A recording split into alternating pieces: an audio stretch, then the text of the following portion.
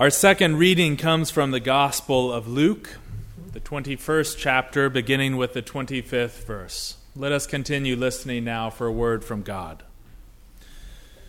Jesus speaks, saying, "There will be signs in the sun, and the moon, and the stars.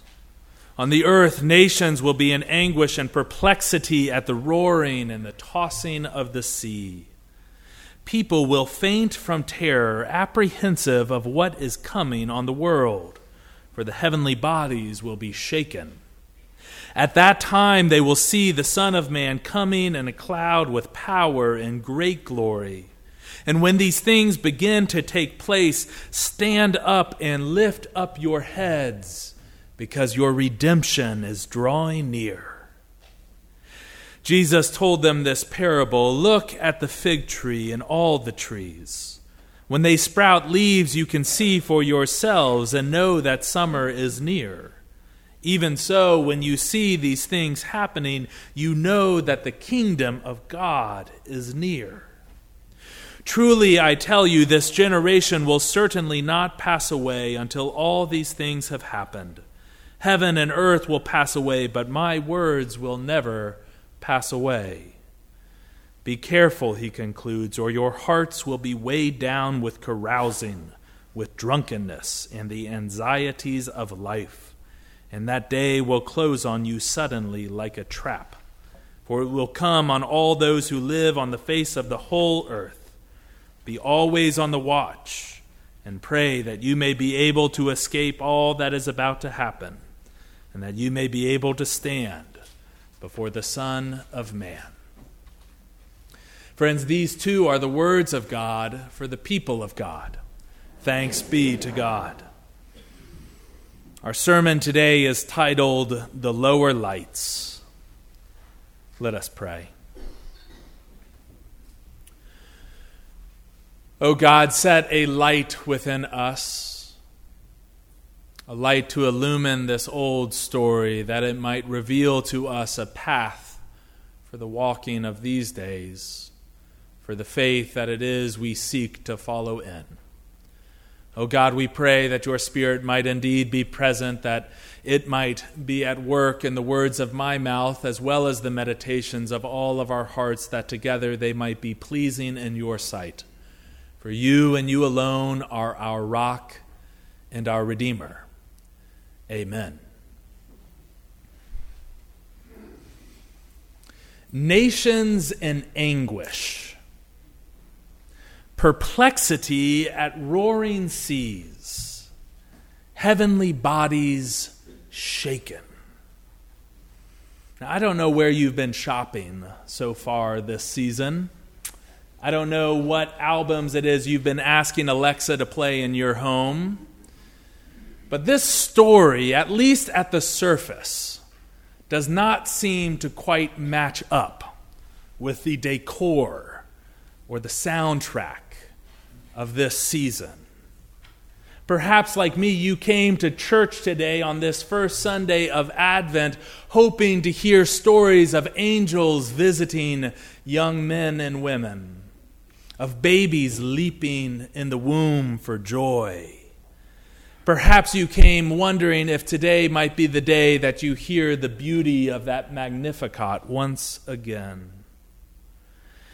I actually learned this past week that stories like this one, stories that are part of a genre in the Bible known as apocalyptic literature, stories, and particularly this one from Luke's Gospel, were really not read much in any church for the past few hundred years.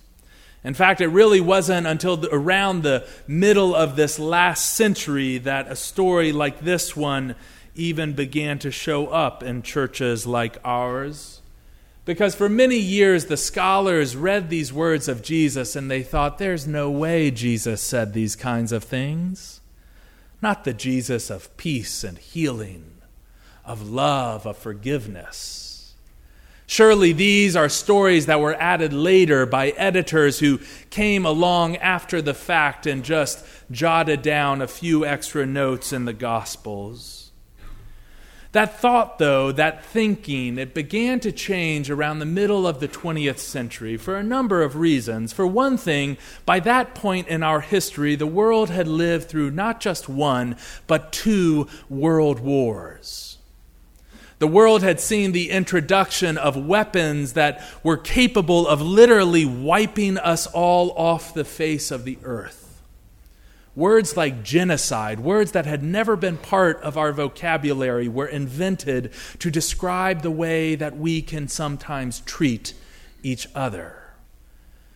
In other words, this language of nations, of the heavenly bodies being shaken, it suddenly seemed a little bit more real than perhaps it had at any other point in human history.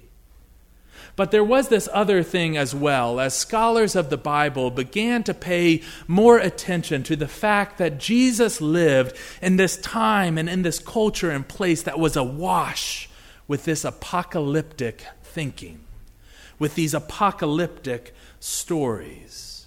You see, in the history of the Jewish faith, the Israelite people, among which Jesus belonged, there was this event in history, the Babylonian exile, that happened around 600 years before the time of Christ.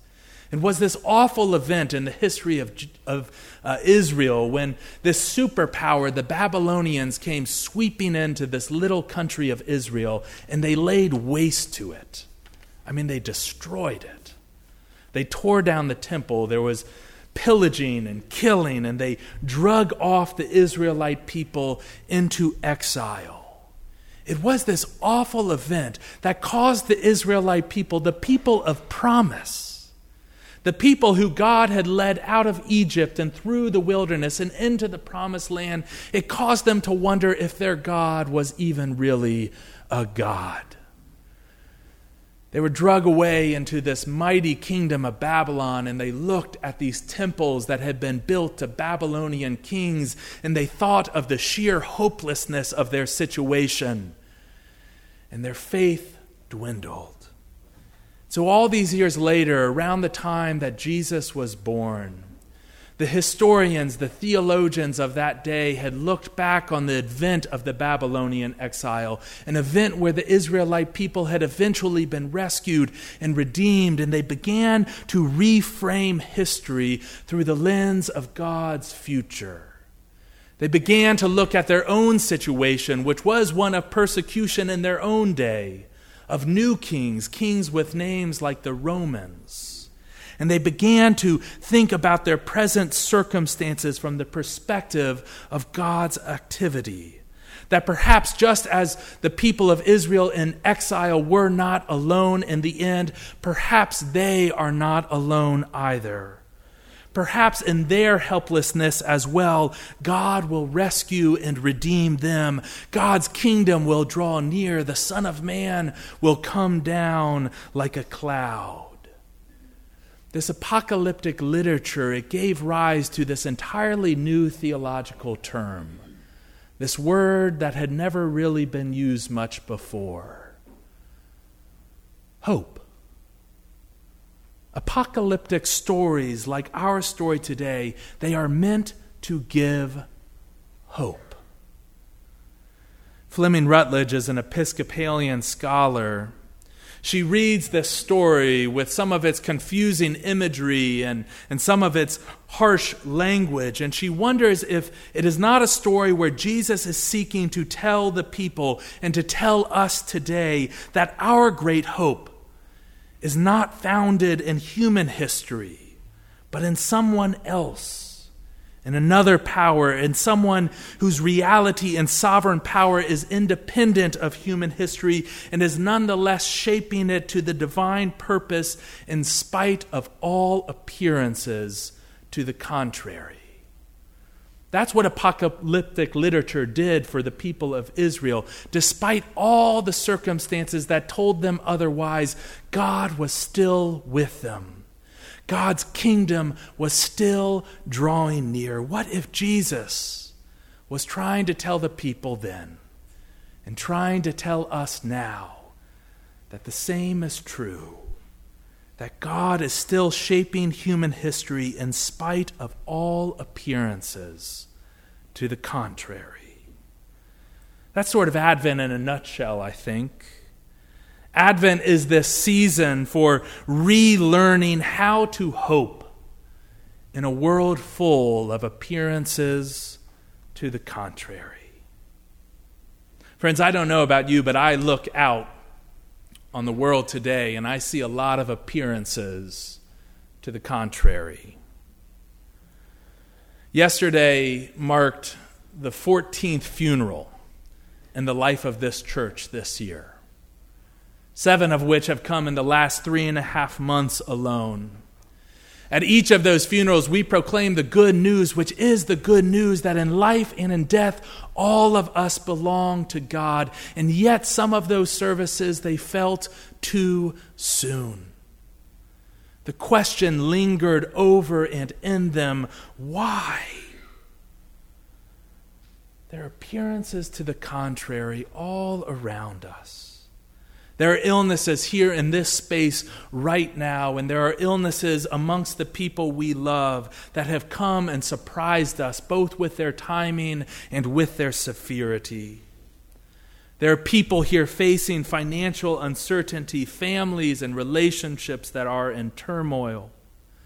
And even if we look just a little further beyond our little island, it doesn't take long to realize that there are other places and other people facing appearances to the contrary as well.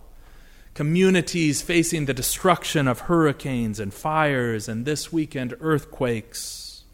We're living in this time where we don't need a map to tell you where Sutherland Springs and Squirrel Hill are.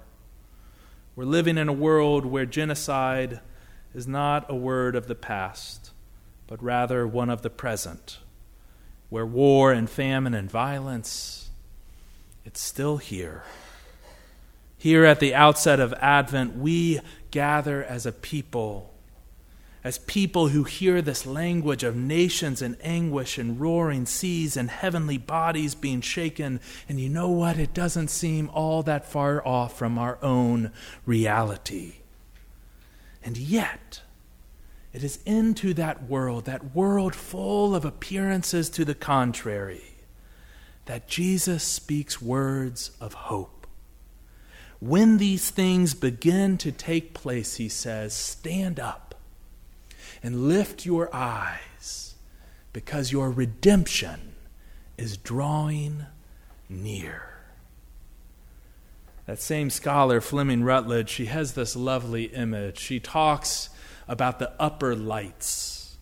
She says, above us right now, up there is this unseen power of the heavens that is burning overhead. And while the naked eye, it cannot see it, we can see it in faith and in hope. And so our job as Advent people, our job is to keep the lower lights burning. To be the people who proclaim that in spite of all appearances, God's redemption is still drawing near. I recently heard this interview on NPR about Todd Bohl. He's the founder of Little Free Libraries. He's the guy who had the idea to stick a little box on top of a stick and put library books in it that people can come and take and give for free. The interview talked about how he had this idea and began it in his garage in Wisconsin in the early 2000s. And since that time, this idea has spread to 85 countries. As part of the interview, they were talking to this woman who's writing a children's book about Todd Bohl for all the teachers out there. And she speaks about how in her research and in her conversations with him, she has realized that these little free libraries have become like springs of hope, is what she calls them, springs of hope. To communities like ours and neighborhoods like ours, but also and perhaps especially to these places in our world that are full of violence and disaster and hurt. She described how there's 150 of these little free libraries right now along the U.S.-Mexico border. How they found their way into prisons in Wisconsin and in other states. How there's a schoolyard in war-torn Sudan that has one just outside the school doors. How a children's hospital in Ireland installed one to much delight. I think that's a little bit of what it looks like to keep the lower lights burning. It looks like being and becoming springs of hope. To be these places for others to come and to hear the story of God's divine love and purposes that is still being written. To be these springs of hope who proclaim that despite all appearances to the contrary, God's story is still being written. Maybe that's why we begin Advent with this story that at the surface does not seem to match our decor or our soundtracks. Maybe the writers and the organizers of the lectionary knew that we are a people who need some time, maybe 4 Sundays even, to let our eyes adjust, to let our hearts begin to relearn how to hope, to reignite those lower lights within us. That's what Michael Geit, who's a priest and a poet in England, that's what he was praying for one day as he rode home from a friend's funeral on the train. It was the first week of Advent, and he pulled out his notebook and began to write a poem. A poem that ended with this. O come, he wrote, and be our God with us. O long-sought witness for a world without. O secret seed, O hidden spring of light, come to us wisdom. Come unspoken name, come root and key and king and holy flame. O quicken little wick so tightly curled, be folded with us into time and place. Unfold for us the mystery of grace and make a womb of all this wounded world.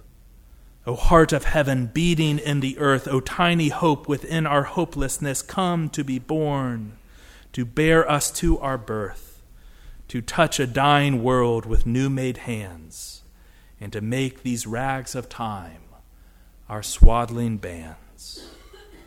That is our call this Advent, to be people who give birth to that hope within a world that is full of all appearances to the contrary.